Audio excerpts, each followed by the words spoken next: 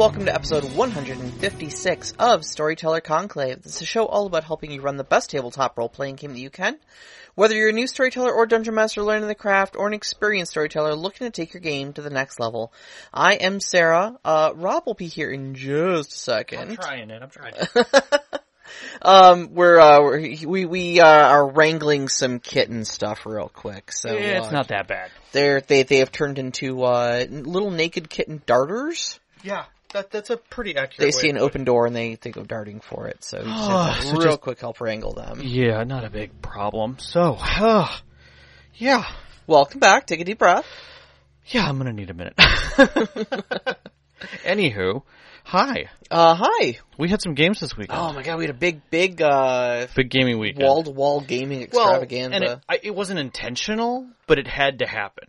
Yeah, it was one of those ones where, like, when you're scheduling, I don't like scheduling 2 games in a weekend because it does kind of eat the whole weekend up. Yeah. It takes a lot of energy to do that. But, things being what they were, one of our players was mutual going, players, yeah, going out of town pretty soon, so there was a bunch of scheduling and stuff like that. And yeah, so and we may not have either of our sessions for possibly over a month. Maybe 2 months or something like that. Yeah, so which is actually fine with me, yeah, because we're getting to the climax of my story, and I want to be extra sweaty, try hard with the terrain and the minis that I have in order. I had things really well set up for the end of last game, but we didn't end up getting to the combat that was potentially going to happen. I think that's a good thing in the end. It is a good thing in the end. But I have it set up if indeed it does go that direction. Mm-hmm. And I've got now probably 2 months to get other things set up as well. So yeah, and it'll give me time to build all of the stuff that I need to in my digital maps, and kind of flush out some of the other things that I need to, and it puts me beyond some of my work stuff, so it gives me that access. Yeah. Your work has been really busy lately. Yeah, it's every 6 months, so yep. Yeah, it's like tax season every 6 months, you know. Yeah, exactly. But that being said, I will say to not move on to the topic just yet, your game in particular went exceptionally well. Well, thank you. Yeah. Appreciate it. Because you did a lot of hard moves in it, which, through the knowledge that we talked about, where a hard move is where the storyteller doesn't necessarily totally remove agency, but pauses the scene to make an event occur. And that is a plot-related event. Yeah, it is not... The Titanic hitting the iceberg is a hard move. It's a hard event, yeah. It's not like the crew is going to see it before they hit it. Mm-hmm. It is an event that's going to occur to make things happen. A lot of times, like Part of the Apocalypse has the Doom Clock, and they use hard moves in that to help trigger those moments that occur. Yep. And I think you had several of them. Some of those hard moves didn't feel like hard moves. They felt just like plot progressions, which was the best part about it. But I think I think one of the things you did really well, which was expressed by one of the players, was that right at the beginning, before we even started, you were like, I'm going to be doing hard moves. These will be things. There will be moments where I'm like, this is happening. And then you'll say, one of you might be like, well, I'd like to do this. We're like, this is a hard move. And we're just going to move through it. Yep. That little bit of primer for our group was all that was necessary. It's just set proper expectations. That way nobody feels cheated, when I'm like, oh, this is happening. Well, we didn't get any chance to avoid that. Well, no. Sometimes you don't. Sometimes stuff just happens, But, yeah, no, I thought the communication with the group was really good. The other kind of thing that I did too was I had written a lot of my plot based around a really good plan that you guys had made. Mm-hmm. Kind of pitting the two potential villains of the story against one another. Yes. And I was like, I love this plan. I love that it came out of you guys organically and stuff like that. I said, I'm gonna write my plot around that, and it's gonna be a really good reveal when you guys execute that plan. And then right before my game, I was like, okay, I know we haven't played in a while. You guys made a really good plan. I need you to stick to that plan. Because I did an awful lot of writing, and none of that makes any sense if you guys don't go with the plan you made. And to be clear, it was a really good plan. Please do it. No, I think that was also a good expectation to set. I really do. I think the whole thing went off in one of the best ways that it ever has. We had some great role playing. and some wonderful moments that I kind of want to dissect later. And I think we're gonna talk about one of those in one of our future shows when we're trying to talk about mysteries. Yeah, because I felt that it came very clean. There was almost a little murder mystery in this. Very much so. And I think that went really well. And another thing, I'll see where it eventually fits in, is what we were talking, Heatsink actually brought up at game, that difference in individual player to group agency, where he was still able to be his character within the group, which is something that was different about the way the system runs. And I think there was a lot to be kind of dissected out of that. Yeah. And I thought that was really cool. So. Well, good. Yeah. Good. Yeah. Yeah, no, I felt really good about it, and I got a lot of really great feedback from my players. One thing I did at the end of this game, too, that I've talked a little bit about, but I've forgotten to implement it heavily until this game, was we did our roses and thorns, the good thing and the bad thing about the game. But I added a third question, and that was, what would you like to see happen next game? If it was your ideal session in your mind's eye, how does it play out? And, some of it was just, we want to get the bad guy. Right. Okay, cool. But some of it was like, I really want to see this character play a bigger part in the story or something like that. I want to see this particular little subplot come to fruition. Yep. And those tell me what my players are focused on, what's important to see in there. And it gave me some really great ideas, some really good little story prompts. And I literally, on the drive home, was already having great ideas of I never would have thought to do this, but now I will. Yeah. Yeah. I actually, because one of the things that I had brought up is that we had kind of lightly addressed several times the importance of one of the NPC's wives. That she's sick, and it's a linchpin to the story. And I kept getting this image of, during the fight and all of this going on, her coming to a balcony barefoot in a white smock, face still kind of, pale from where she was at, but she's up and moving, and the things that could mean. Yeah. Was she kept sedated because they couldn't control her, or did she wake because of some other reason?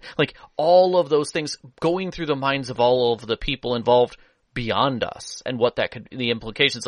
There's so much story that could come out of a single moment. I was like, that'd be really cool. I want to see her involved. I want to see what you do with that. Yeah. So, yep. I don't want her to be an afterthought, that kind of a thing. Yeah, no. She's definitely the third party involved in the plot. Yeah. But you haven't heard from her. No, not at all. So. No, she's, and from a storyteller's perspective, I see so much follow-up. Because again, you get one of those situations where you have a follow-up NPC, someone who's involved, who has not been directly, who's the third party, can suddenly hand you the next thing, the next lead. Yeah. Without even realizing, without them recognizing it, but that's where the plot moves to. And I'm like, those are great things. You want those moments. Yeah, absolutely. So. But today, we have a generalized topic that kind of keeps coming back around a lot online. Yeah, so the topic of discussion today is, a magic item destroyed my game. I've seen this a lot online. I've seen this a lot it was funny was when I ran my initial search, I excluded Reddit because I'd done, Reddit had so many. I did a Google search without it, and I actually found old forums from and I say old, I mean 90s and a little beyond, that were still out there, that literally this quote existed. And it wasn't always magic item destroyed my game, but I saw item destroyed my game. Yeah. And I was like, how many of these are out there? This is a huge problem. Yeah. And the solutions vary wildly, and the feelings vary wildly about how to handle these situations. It does tend to resolve around very tactical games. Yeah. And not the narrative ones. Not to say that they don't. Well, because narrative games have a lot of padding on them, where power curve does not matter so much. Right. You know, you can give someone a phenomenal tool to, fix a lot of problems in a narrative game, and narrative players in a narrative style game will use it in a narrative way, but in a tactical game like Dungeons and Dragons, they're going to use it in a tactical way, and the game system teaches you how to play it. Mm-hmm. Narrative game systems tell you to tell a story with it. Yeah. What's fun, what's interesting. Tactical games tell you exploit every weakness for maximum efficiency. Yeah, maximize the numbers. Yes. One of my favorite quotes about that was a guy was quoting a movie scene, and that was, how do you know when the moment is desperate for that the moment is truly desperate for the action hero in a contemporary movie? Mm-hmm. He checks how many rounds he has left. Ooh. That's the desperation moment.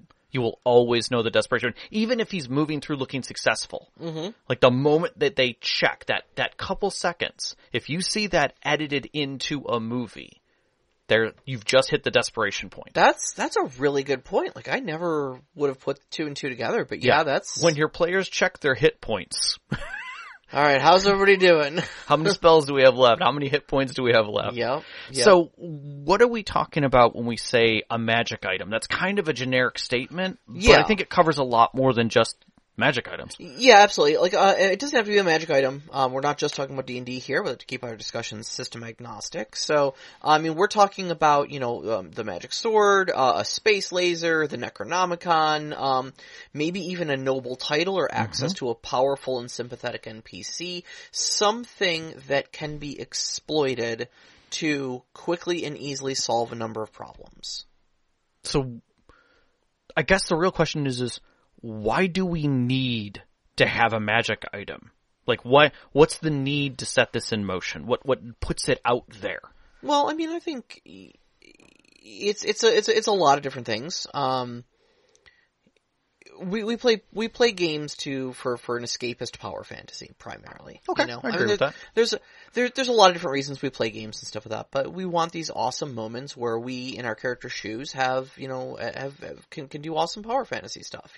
Right. And so, as storytellers, we want to facilitate those moments for our players. I think. All right, I'm fair with that. So for me, I like giving out, special tools and stuff like that for characters that will, enhance what they're trying to go for with their character to further their story, but also make them feel more powerful in whatever role that they're trying to play in the group. Yeah. I want them to feel awesome. I want to be a fan of my players. I agree with that. And I feel like magic items are one of the easiest and quickest ways to do that. That's fair. I think for me it kind of falls slightly different because I kind of see like when the players are getting magic items, or at least it used to be in my head, they were, stock things that the game generated. Like they were just better loot. That's all it was. If I'm playing Borderlands or one of those games and a box of loot falls apart, some of that may be rare. There's a percentage chance of that kind of a thing. And so that's where most of the magic items fall in. But like when I'm thinking about this, I'm thinking about something significant that I'm giving them that is related to plot or is related to helping with that engagement with the plot. Yeah, sure. Like you did a fine job of that with in our Tamriel game by giving us a bag of holding effectively that solved problems. So I think there is a key difference that sits between us here that where we're applying those magic items. There's a certain sense of what their intent was and how they end up getting used. Yeah. And I think that's where the breakdown between what the storyteller believes and what the player presents in the end. Yeah. Absolutely. You can do things with it, but like D&D, like you said, is about rewards. We want that. We want that to be there, and there's an expectation that it doesn't go beyond that point. Like when someone goes to a store and they're like, oh, can I get a +1 sword? There's kind of an intent that you're going to use the +1 sword to cut things apart. Yeah, sure, absolutely. That's pretty straightforward, and that kind of, whether or not you present that within, a magical box or the players, get a bunch of gold and they're going to go make something or build something. Yeah. There's that point where you're okay with it. Even if they're crafting something or asking for something to be crafted, there's an intent there of how it's going to be used. I think the stage where we start handing things to players that they're not asking for is where we start losing that line between how it's intended to be used and what they're going to use it for.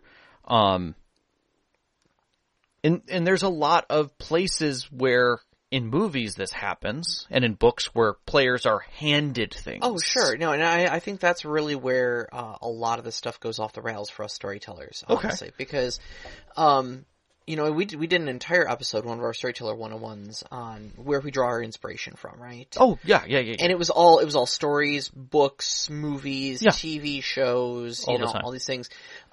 But the thing is, though, is that when we're pulling inspiration from those, and we want our stories to play out like them.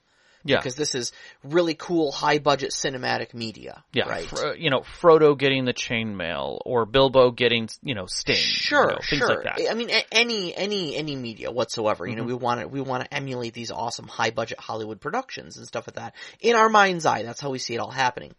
The difference is, though, is that all of these stories that we are drawing inspiration from are scripted. Yes. Right? One person sat down and wrote how this story plays out and how the characters use that item. Yeah. So you mentioned, Frodo getting, Frodo and Sam getting, their color change cloaks, Yeah, the disguise cloaks, yeah. Right. So J.R.R. Tolkien sat down and wrote that. Mm-hmm. He said, this is a Chekhov's gun, I'm going to give him in Act 1. And then in Act 3, they're going to need to hide from a bunch of soldiers, and whoop, they turn into rocks. They turn invisible. Mm-hmm. And that's cool. We saw the Chekhov gun get given to them, and we saw it go off in the third act. Mm-hmm. Boom. Perfect. Okay.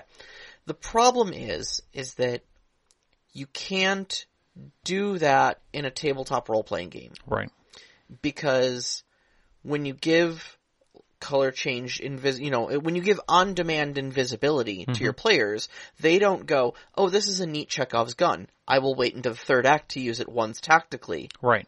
They go, you mean I can turn invisible whenever I want? Mm-hmm. And guess what happens? Yeah.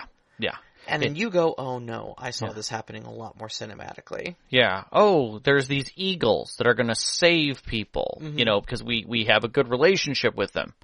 Hey, can we just fly those to Mordor instead of, walking? Yeah, exactly. It works in Lord of the Rings, but if you put those eagles, you can summon eagles and they can carry off this thing. Cool. What else can they carry? Yeah.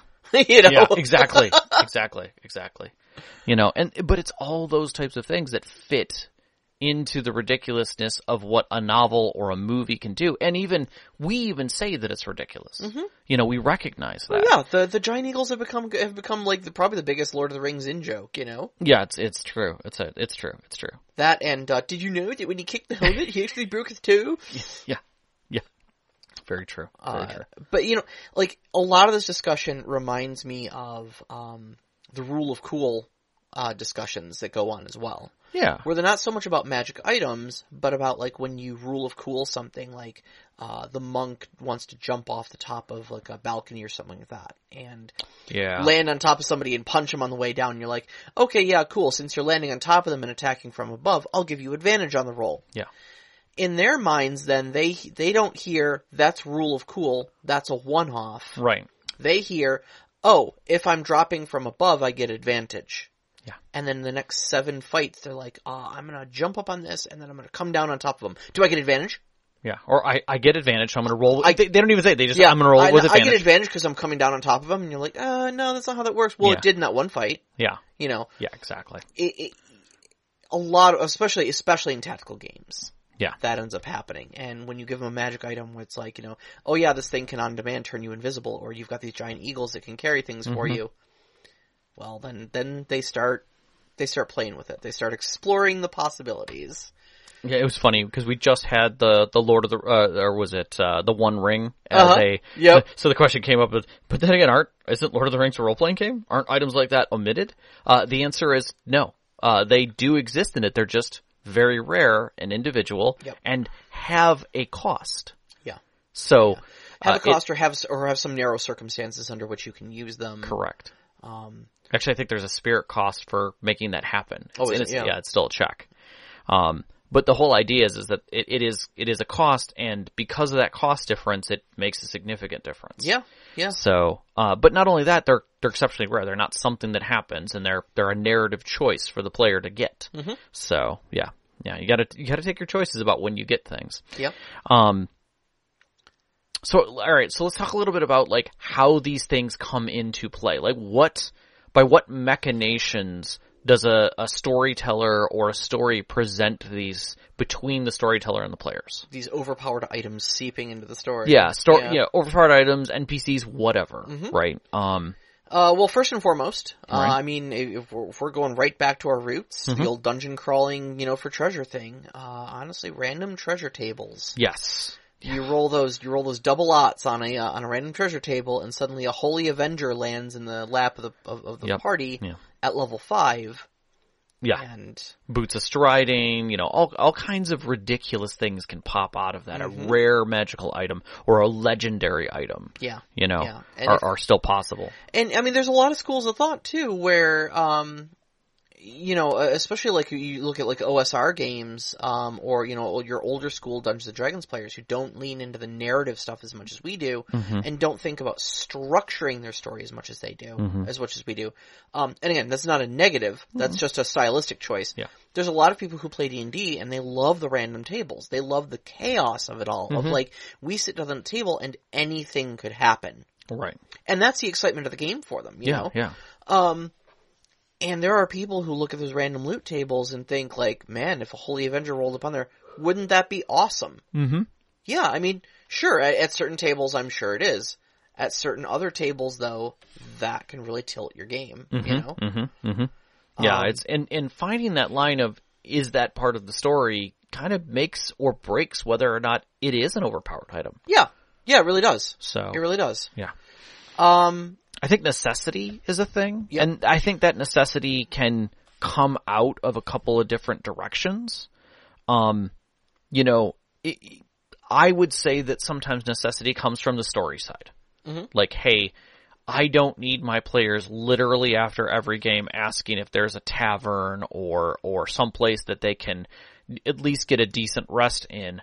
I'm going to hand them an item that creates, Leomund's hut for them, so that we can continue going across my barren wasteland without them constantly having to do an hour worth of physical at table time doing checks to see if their area is safe, because that's we're beyond that point. Like, they're 10th level characters. It's fine. Yeah. And it comes out of necessity.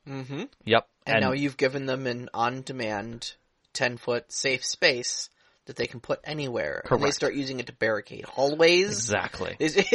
Yes. Yeah. They ride a dragon and slap it on its head. Right. Things like that. And suddenly now it's, great. Now it's an impervious structure, effectively, that can crush and topple whole, worlds. Yep. I would say there's an aspect of like, trying to bring them in as a curse. Oh, cursed items. Okay. Cursed items.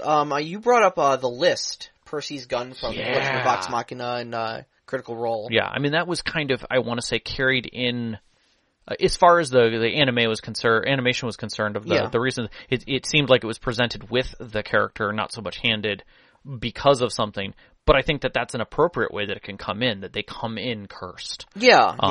I often wonder, like, bringing a group, like, I feel like games where all the characters come in with a curse of some kind is always a neat concept.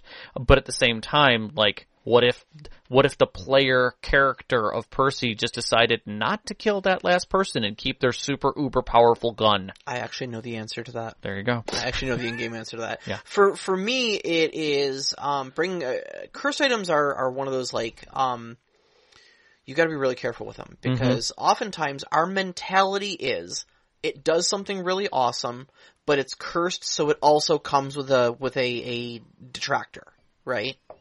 It comes with a cost. Like, every time you do this, every time you kill a demon, an innocent peasant dies. Yeah. Well, cool, but I still get to slay demons with it? Yeah. Awesome. Like, needs of the many outweigh the needs of the few. Imagine how many innocent peasants that demon would kill. Yeah, we'll go resurrect him. It's fine. Yeah, exactly. If your players will immediately look at ways to mitigate the cost. Yes. And if you haven't taken all those amazingly creative player moves into account when you give them this item, you sit there wringing your hands like the evil mastermind that you are, going, ha ha ha ha ha, this will be a huge moral dilemma for them. It will do this awesome thing, but they will have to make the decision to whether or not they will suffer the awful cost. And they go, actually, it's not that awful of a cost. We can just do this, this, and this and mitigate it completely. Yeah. Oh. Yeah. Oh yeah, I did give you those other things, didn't I? Or not even that. They're already just a step ahead because they're comfortable with doing that. The player is comfortable with doing that. Yep. We're still thinking from the character side. Yep. And I think that's the thing. Yep. And I think that's where the rule of cool comes into play as well, with where you might present them with something that they can do that's just adjacent to the rules, or a sidestep of part of the rules, and then suddenly the math now is in the favor of the player. Yeah. Regardless of if the character is aware, is irrelevant. It is the player who is ultimately handling the tactics behind everything, and they're going to drive in that direction. Yep, absolutely. So, confiscated stuff. Yeah. This one is the bane of my existence, man. Yeah. Because you want to give your BBEG, your big bad evil guy, or even just his lieutenants, you know, you want to give them cool equipment that is like defining to them, you know. You remember Ceridwen, the leader of the Voiceless Ones, is that a wood elf who was a leader of a band of assassins. Yep. That was one of the bandit groups that was out in the Highlands. She had this amazing bow that had like 30 feet range or something like that. Like, the range was like super low, but it like tripled the damage within that range. Right. You could not snipe with it whatsoever, but it was a magnum up close. Yeah. And I loved that weapon, but every single time I was writing my characters and I'm going like, oh, what if they had the... No, I can't give them that, because what if they just kill the character? Then everything I put in the hands of a big bad evil guy, I have to think this is going to end up in the hands of the party. Correct. You know? And that you always have to consider that because it's in their mind frame. Oh yeah. They're going to look at that and go, cool, I want to kill this person and take their treasure. Yep. You know, or not even like, oh, you can't you can't take that from them. It's, you know, grafted their body. Great, we'll figure that out later. I lopped the hand off, let's go. Yeah, shove his hand into the bag of holding and lob it off at the wrist. We'll figure it out later. Yep.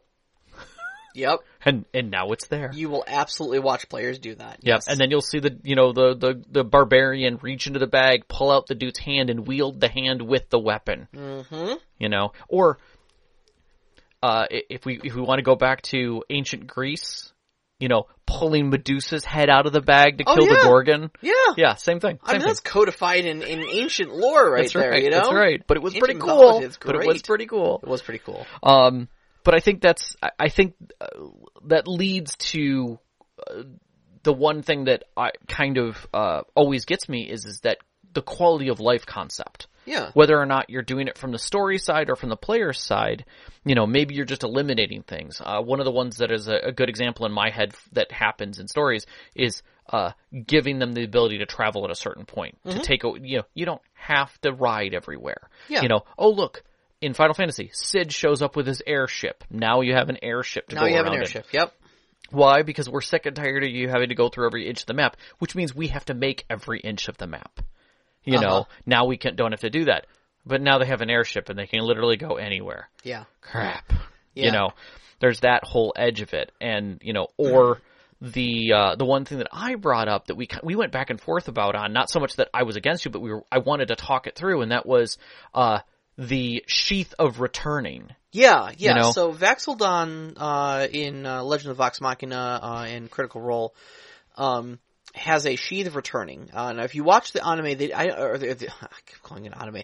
If you watch the cartoon, I don't think they explained it at all. but you may have seen his daggers teleporting back to him after he threw them. And that's because he has a magic item. It's actually the sheath, and that way it's not tied specifically to the dagger itself. He can change out whatever magical daggers he wants, but he can sheath up to 2 daggers in it, and when he throws them, they return to him. So he can throw daggers, and... They just keep coming back. And he keep coming back. And realistically, I don't have a problem with that. Yeah. It feels like it should be overpowered, but it's not. See, for me though, and you look at that, and this is kind of where our discussion went, was you initially were like, well, that seems really OP, and I'm like, why? What problem is it solving? Right. And when you look at it, all it does is it puts daggers, which do D4 damage, and have like a 20-foot throwing range. Right. On par with a bow. Because really, realistically, how many of us actually track ammunition? Is that one of the quickest quality of life improvements we make to the game, is just not worrying about the number of arrows you've got. Right. And so, ideally, if we're not tracking it for archers, who have hundreds of feet of range, especially if they're using like a longbow, are we really worried about tracking the daggers that this guy throws? Well, and I think that's one of the things that we kind of have to address with this whole thing, is that one component that you just said. If the thing that it's solving isn't a big deal in the first place, that he has to retrieve his daggers, if that's just annoying, it's not like a big mechanic. Yeah, imagine as a storyteller, like you throw your daggers, you need to worry about, did it get stuck inside the monster or did it drop in the space? Right. If you missed, where did it land? Right.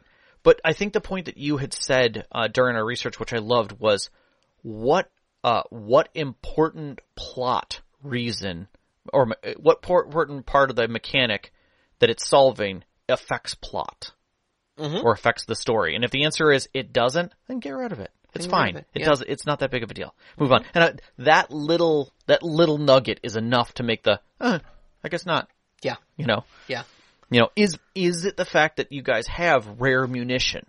That, like, you want your guys looking at the last bullet in their clip and being like, crap. Oh, sure. Like, at that point, no. Sure, absolutely. Yeah. Like, I mean, and that actually comes up a little bit like in the Chroma Conclave arc. It's going to be, I think, season 2 of the cartoon. Is somewhere along the way in the tabletop game, Matt gave them as treasure, like, a single dragon slaying arrow. And it does, like, 46 extra damage against a target as long as it's a dragon. And so, I mean, yeah, that was part of their planning then. Then it was like, okay, we've got one of these. We better make this shot count. Right. And try to crit, Right. Sort of thing with it. But yeah, I mean, just normal arrows, why are we bothering? Yeah. Normal daggers, why are we bothering? Right. So, how does this happen? How do we go from, it's a magic item, to, oh dear God. What is that avenue? Usually for me, unforeseen consequences. That's fair. Unforeseen consequences. So explain that. Elaborate on your unforeseen consequences. So it's a bit like I was talking earlier about the Lord of the Rings thing. We close our eyes and we go, what's gonna look cool in our game? What's gonna make this player at my table feel more powerful as a Dragonborn, or make them feel more powerful as a Khajiit archer, things like that. And you think like, okay, well, cool, I can give them this thing that maybe like once a day they can do this extra thing on top of it. And again, in our mind's eye, we see it cinematically. We're looking at the benefit to the story. We're looking at the benefit to the player's happiness of feeling good about their character and such like that. At least that is for me. And we're not always thinking from the 200 different angles we need to be of what rules does this thing interact with. Right. Do they have something on their character sheet that we forgot about that will allow them to use that magic item plus their special ability to every single turn one-shot an enemy or something like that, Right. And usually these things only happen once you've already got them in play. You give them the magic item, and they go, oh, it does this? Yeah, it does this. It's like, oh, that's cool. Can I use it with this special ability? And you're like, Yeah, I don't see why not. Cool, okay, this combos with this, and combos with this, and I get plus 27 to that, and I auto-crit, and you're like, wait, no, that's not, oh boy. So, a simple thing, a guy was given a staff of growth. Now, It doesn't make you grow, it can just extend. Kind of like the old D&D cartoon, where the guy's staff could extend out to a ridiculous length. Or the one girl's staff, girl's staff. And so it could go from being just like a 5 foot, or a 4 foot half, all the way out to, or compress down to 1 foot, or could extend out to, let's say 10 feet. 10 or, could become a 10-foot pole whenever needed, right? Doesn't seem like it would be that big of a deal, right? Mm-hmm. Except if you're like, hey, can I make an acrobatics check and put it underneath my foot and use it to push me up 10 feet? Because it can extend, and it extends instantaneously, right? Yeah. So that puts me 10 feet up whenever I want to be 10 feet up, and that puts me above targets. Yeah. Oh boy. Yeah. And the math starts rolling from there. Yep. Or it extends and contracts in an instant, meaning I can do it whenever. Oh, so it doesn't take me a bonus action. Great. I'm going to press buttons at distance.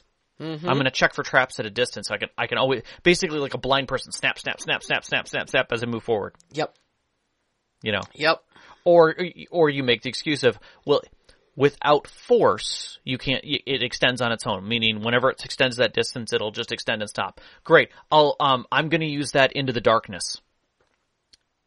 Oh yeah, so I can tell how far things something are is away. Yeah. Yep. And or if the hole's actually deep or anything like that. Yeah. Uh-huh. So suddenly it's like, great, that just, it's starting to remove. Now, that's the unforeseen, that we can't calculate the number of things that they're going to use it for. Yeah.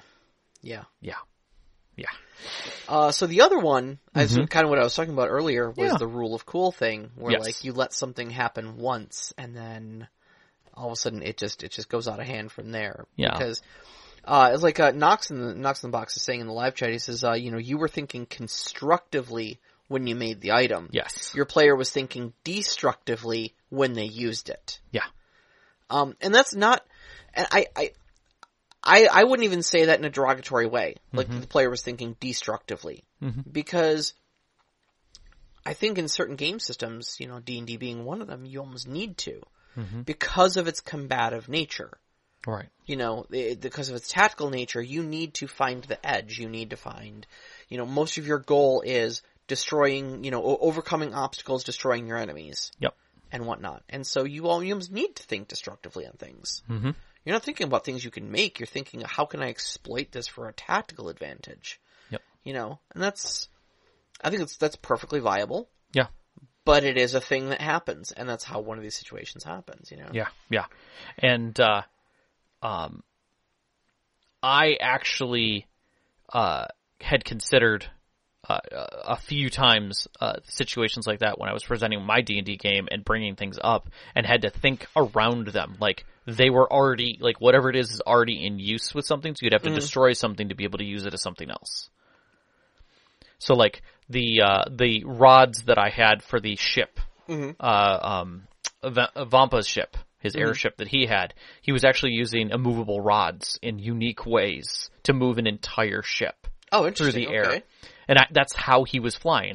He wasn't using any other magic beyond that. Huh. Yeah. Interesting. Yep. But if you wanted them, you'd be taking the ship apart, basically. Heatsink says, y'all sound salty for creative use of things. We do. But it's a little bit of that. It's a little bit of that, but at the same time, I think it's that error that we talk about that is still stuck in the back of our heads of us versus them. Yeah. But it's not the aggressive side of it, it's the, crap, I didn't think about that. So for me, I mean, it's not that I don't want my players to be creative. I'm not salty that people use things in creative ways. Right. What I think really gets me is, the feeling of being unprepared and blindsided by things. Okay. And I think, there's a big difference between I used an item in a creative way to solve a problem. And I am going to use this thing every single opportunity to resolve every single problem I can, like a magical Swiss Army knife, and you will never be able to challenge me ever again because I have this thing. Because it is now the ultimate item. Exactly, and that's where we're the magic item destroyed my game. This is not a magic item destroyed my plot for a session. This is, oh boy, I need to do something about this quick because it solves a lot of problems. Very easily. I'm watching the fight go on in our live show chat. What about be fans of your players? You can't weaponize that phrase. That's awesome. And, well, yeah, I mean, but I think he's got a point, you know? I mean, you want to be fans of your players, but at the same time, at least from my perspective, okay, when things like this have happened at my table, you have to remember that the storyteller's a player too. Yeah. Okay. And, okay, you want to be fans of your players, you want your players to feel powerful, players love feeling powerful, as long as your players are having fun, that's great. That's a good time. Mm-hmm. Let chaos reign if your players are having a good time. With the exception that if your storyteller's no longer having a good time, mm-hmm. and if you have utterly ruined the spirit of his plot, and derailed the game, and you're not playing the story anymore, you're just playing how can I screw the storyteller over by clever use of game mechanics. I mean, it's Mary suing the plot. Yeah. There's a line there. Mm-hmm. And when the storyteller is no longer having fun, and they have to throw out half of their stuff because, a mistaken item got added to the game that you found a clever loophole with. Well, I think it also it forces the storyteller to change the whole tone of the game from, this is a challenge. Now I'm going to have to make the challenges something else. Mm-hmm. And now it's no longer a game of plucky individuals trying to make their way through a story and feel challenged to gods or elite special forces who are basically going on a ice cream run all the time. Yeah. But now the problem is that you have to recraft the whole story to say, okay, you went on this ice cream run and come back to emotional problems and stress and your boss hating you because you did the job a different way. And so now it's all political and social and a completely different story. It's not fun for anybody at that point. Yeah. I mean, if that's the story they want, that's cool. But at the same time, they might all be like, why do we keep this thing? Yeah. If I'm using a tactical nuke every single game to solve every problem, eventually it doesn't solve the problem. It creates a new one. Exactly. Exactly. And you end up starting to do, I can't think of, Invincible. Mm-hmm. Now you have to tell the story like Invincible. Yeah. Where it's more about the people than any of the fighting or the action. Mm-hmm. So, yeah. So I guess that turns us to the end of this is, what do you do? Yeah, once you have this power, how do you start managing it? Once Pandora's box is open. And you did a great job of basically compressing everything we saw into some direct points. All right. So I'm going to let you hit each one of these and we'll talk each one. I think we've got 5 different ways we can do this. Okay. All right. First off, communication. Always. Okay. We communication is always key. You have an honest discussion out of character about the item and maybe even agreeing to tone it down for the betterment of the game. Okay. As a collaborative game, if all parties are not having fun, and that includes the storyteller, you're doing it wrong. It's the only way to do a game wrong. Yeah. It's the only time your fun is wrong is when your fun is not universal at the table. Correct. Okay. And that everyone recognizes everyone else's. Exactly. If you're sitting at a table and one person's like, I'm having a great time, why aren't you? That's not mutual fun. Yep. That's not cooperative. So we come to like the assumption of friendship at the table. Yep. And look, everybody wants to look out for everybody else's fun. If you just say, as a storyteller, if you've got that trust at your table and you say, like, I made a mistake putting that item in your hands, I either need to tone it down because of the unforeseen implications of it, or maybe I just need to retcon it and put it, give you guys a different item or something like that. Well, and I think that steps right into the second one, which is the ability to do retconning. Yeah, retcon. Yeah. You have the ability to, through discussion or agreement or just a fiat move that you do as a storyteller, which can be a thing. Move. It doesn't even have to be, like, communication's good. Getting your players to agree to it is good, but you're the storyteller. Don't be afraid to just be like, guys, I'm pulling it. Yeah, that wasn't intended. I'm making this change because it's hurting the game is a great thing to say. Yeah. It's a simple way. It still continues the communication, but there's nothing to say that you have to do that. I think even if it was a short, like, one shot, maybe 3 episodes that you'd made a mistake, pull it. Retcon it. Get it out of there. It's fine. Your game will go on. I know a lot of people will wring their hands over these two things of like, oh, I can't just pull it back. Yes, you can. Yes, you can. Yes, you can. And it'll be fine. Yes. Communicate with your players. Don't be a jerk about it, but just be like, I really feel like there were some unintended implications there. I need to fix this. Yep. All right. Now, for those of you who do want to handle things in-game, we've got C, the plot complication. I loved your use it as a key. I think that is a great way. So you force it to go into a slot or lock it in some way or use it up. It's a battery. It's a key. It's a component. It is now in some way consumable. Correct. And what do you know? It needs to be consumed for the next part of our plot. Where you guys need to get to this next dimension or whatever to find where the secret treasure for this thing is for the next big part of the plot. Well, wouldn't you just know it? The magic sword that you've been slaying everything in one hit with is actually the key that goes into the lock for the door for the interdimensional gate. You've done a great job charging it. Now it's ready to go in. Yep, they destroy each other on contact, but the gate is open. Yep, you've just locked the gate open. Great job. And I think that is a way for them to possibly take care of it, but I think it also comes to maybe we don't open the gate. Maybe we figure a different way to open the gate. Can we replicate this thing? Can we do something else with it? Yeah. Can we drain the power from it before it goes in there and use it for something else? Because players don't like letting go of power. No, and understandably. Yeah. I mean, if you had a magic god-slaying sword, would you want to get rid of it? No, of course not, No. So no shade at the players, but, if you're going to deal with it in-game rather than out of game, be prepared for your players to look at it and go, no, you gave us a choice and we choose to keep the overpowered item. And I think the last one, which I think is probably going to get us the most raised eyebrows from the community. Just let them keep it. Just let them keep it. Whatever. Sometimes it's okay for your players to be powerful. Yep. Not everything has to be a struggle. And if everyone's having fun, let them obliterate a few scenarios. Yeah. Adjust accordingly. One of the things that's literally bolded on our document is something we will be talking about once we get it into the sheet, and that is balance is a crutch. Your games don't have to be balanced. Your characters to each other don't have to be balanced. The characters don't have to be balanced to the enemies. That doesn't make anything work right. And you're trying to make that balance isn't going to work. We'll get to that later.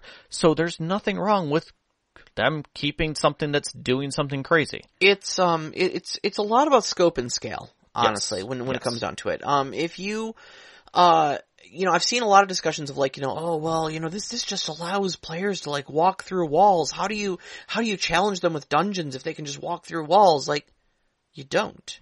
At a certain point, walls stop being obstacles to your god-slaying level Dungeons and Dragons characters, Yeah. You can't challenge them with things like pit traps and walls and overland travel.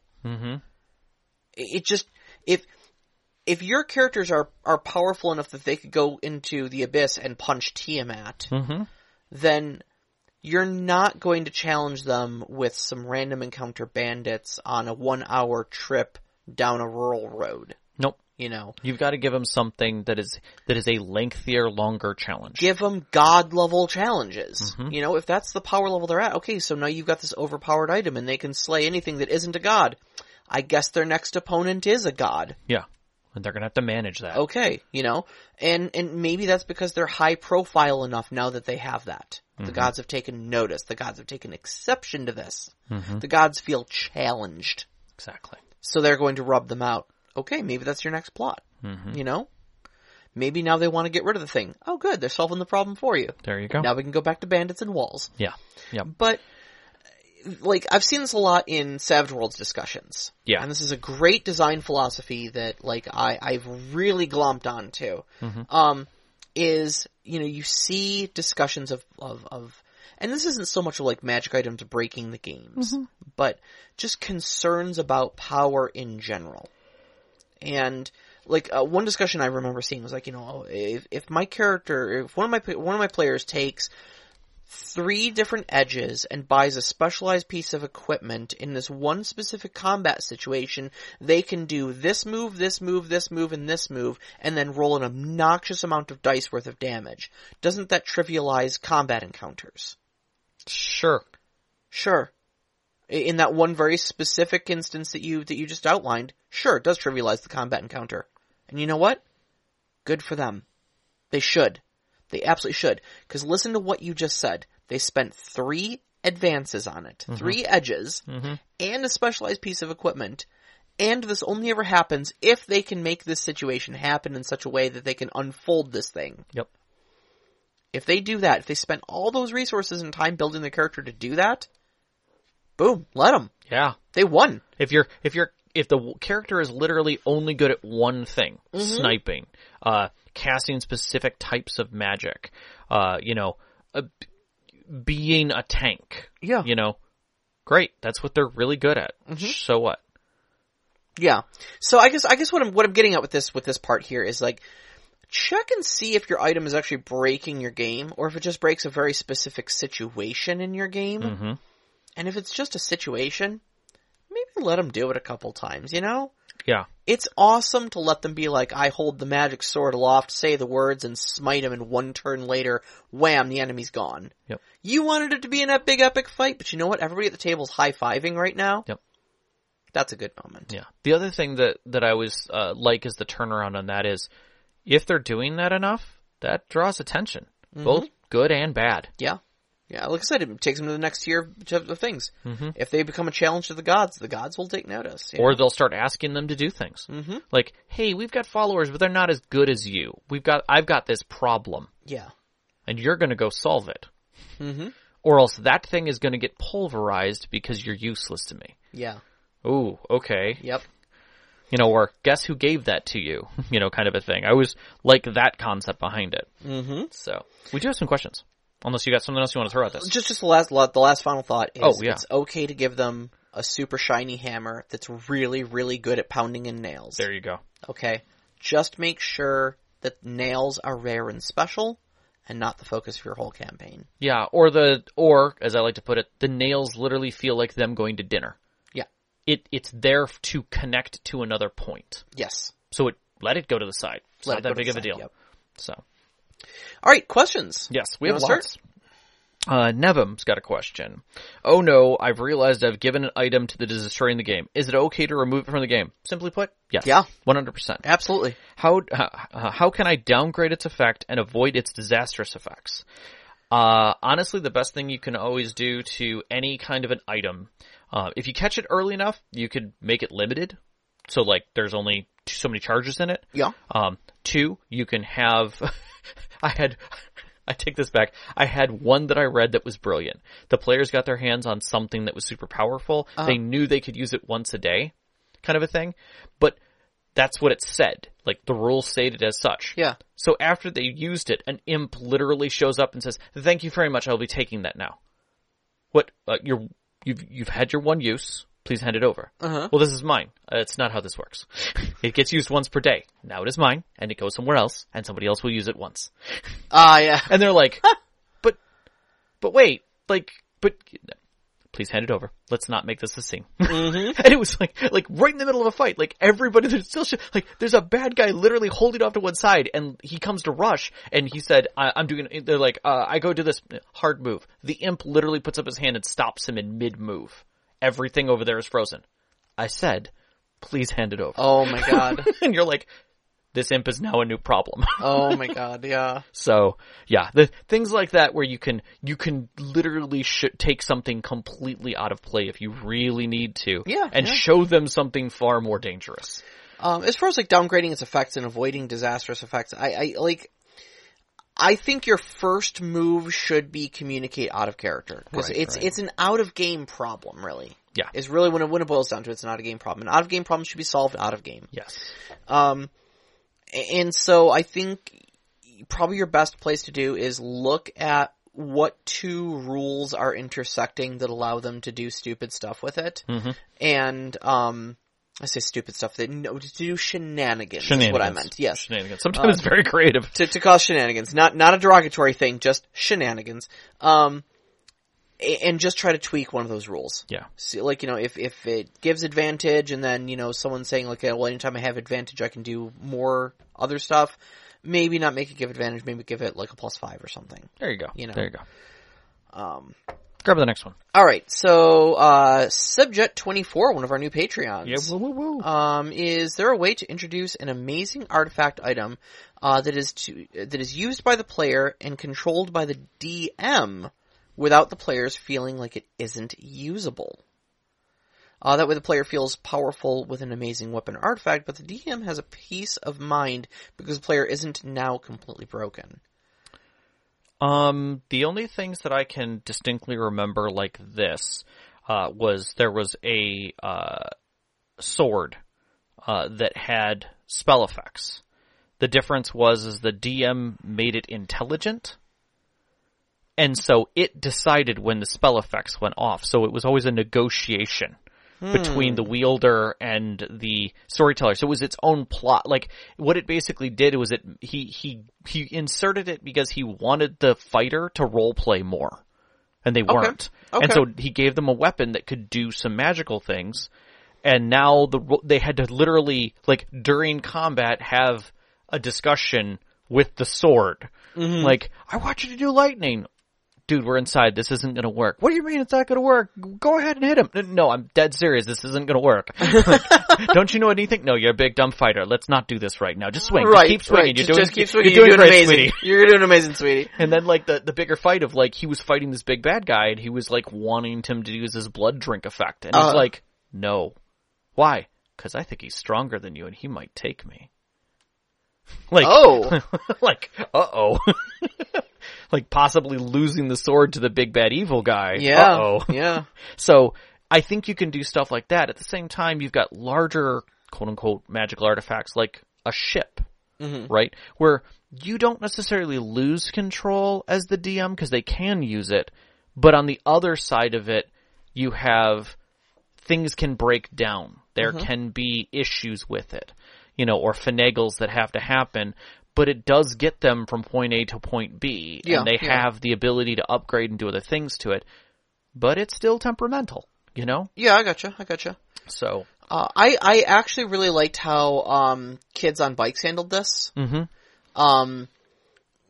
the superpowered item was not an item; it was the superpowered character in the group. Yeah. And it was not controlled by the DM, but controlled by all of the players collectively. Different aspects. That each got an aspect and got to essentially role play how those aspects all went into the middle. And then you could come to a consensus of, like, should the character use this power now? Yeah, okay, they do, Right.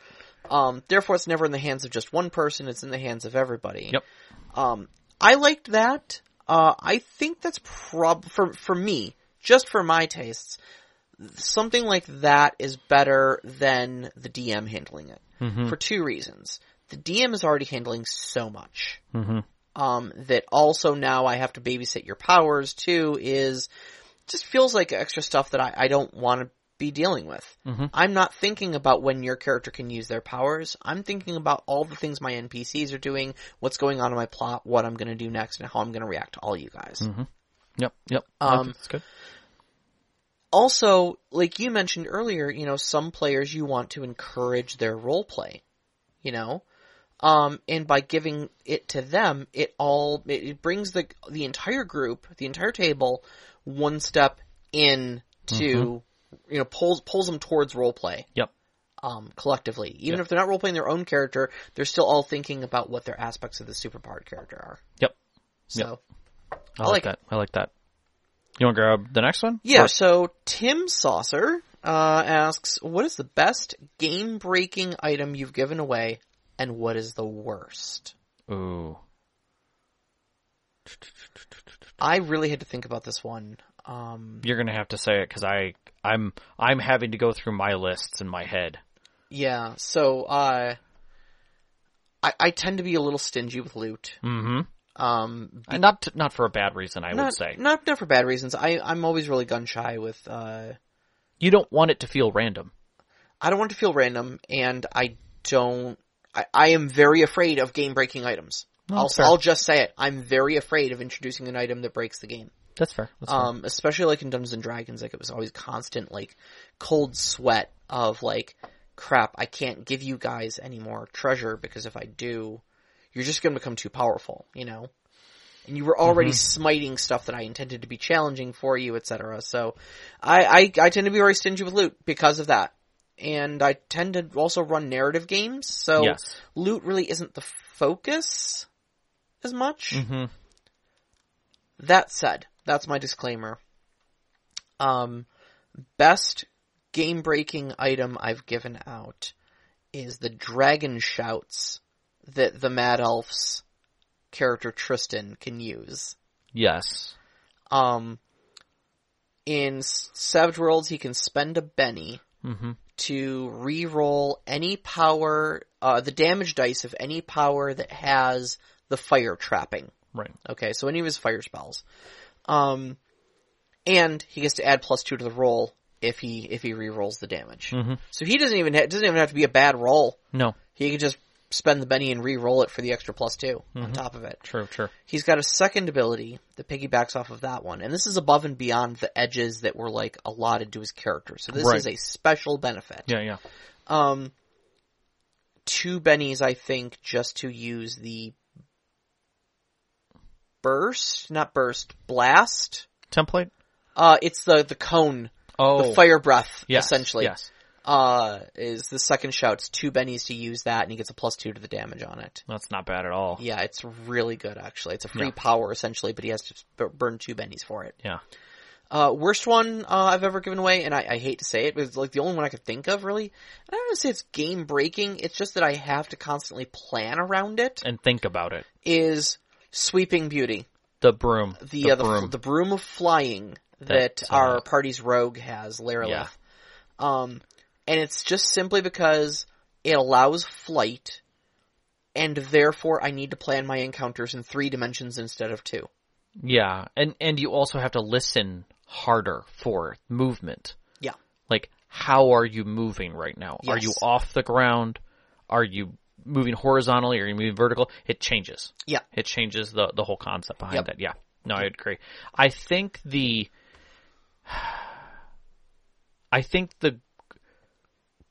worst wasn't mine. I remember a game, I was in a game, and somebody had gotten a quiver that basically when you put an arrow into it, you now could continue drawing that arrow.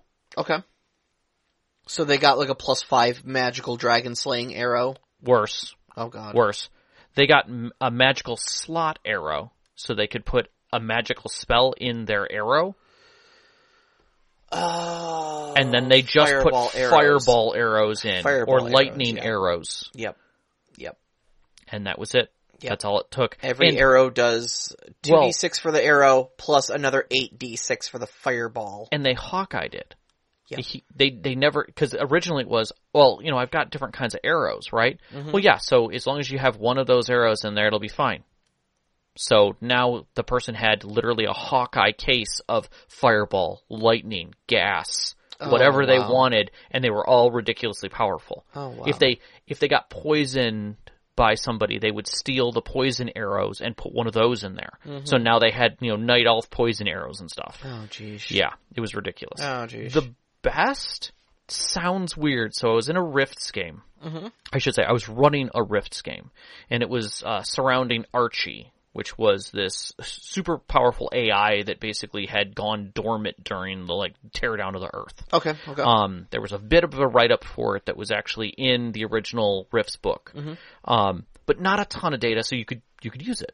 And Archie never left, because Archie was a super powerful AI. He basically would make copies of himself, lesser copies of himself, in really cool robots, and send them out, kind of like the synths from Fallout. Yeah, okay.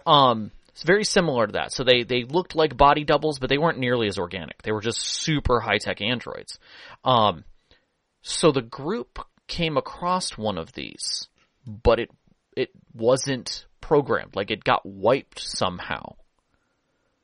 And so they were constantly trying to figure out how they could use it. Because they could give it commands. Short-term commands. And it would do those things. It would just follow us, and it would follow them comfortably, or go sit down over there, and it would go sit down over there. But they couldn't give it a 2-day command set. Sure. Kind of a thing. Read this book and learn how to drive. It could do that, and then they could tell it how to drive. But one of the most beautiful things about it was they went from wanting to try and figure out how to get one of them uploaded into it to figuring out how to get it to learn longer and longer things. Oh, okay. And as it did, I just slowly gave it intelligence of its own. It learned their language style. So when they're okay, go over there and watch this area. Sure, whatever. And they were like, Did you just sass me? Did you just sass?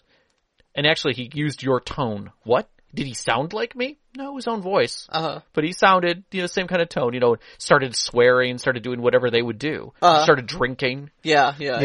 And they thought it was one of the coolest things ever, because it became a party member of importance to them, because it could lift things, it could do better than any of them at maybe one thing at a time. Okay, but it totally changed the arc of the game and the story. Well, cool. And it made them want to go find out where it was from. Yeah.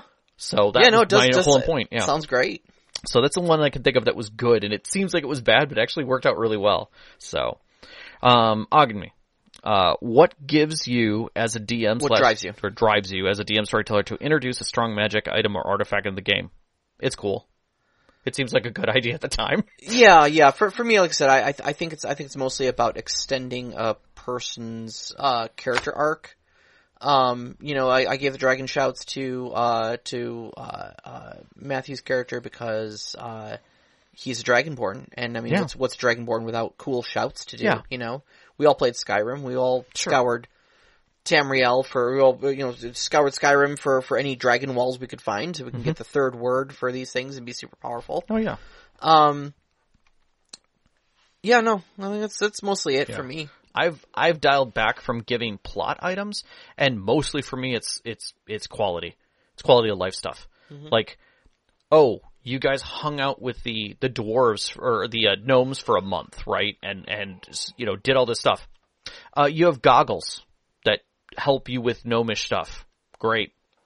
That now makes those gnome checks easier. When I need them to be challenging, they still have a potential to be challenging. Yeah, sure. When it's important, but the rest of the time, you now feel powerful when you make those rolls. Great. And every time there's something that comes up, one of my players was like, okay, I'm putting on the goggles and opening the book. Do I have anything that I can use those for? Sure. Make a roll. Yeah.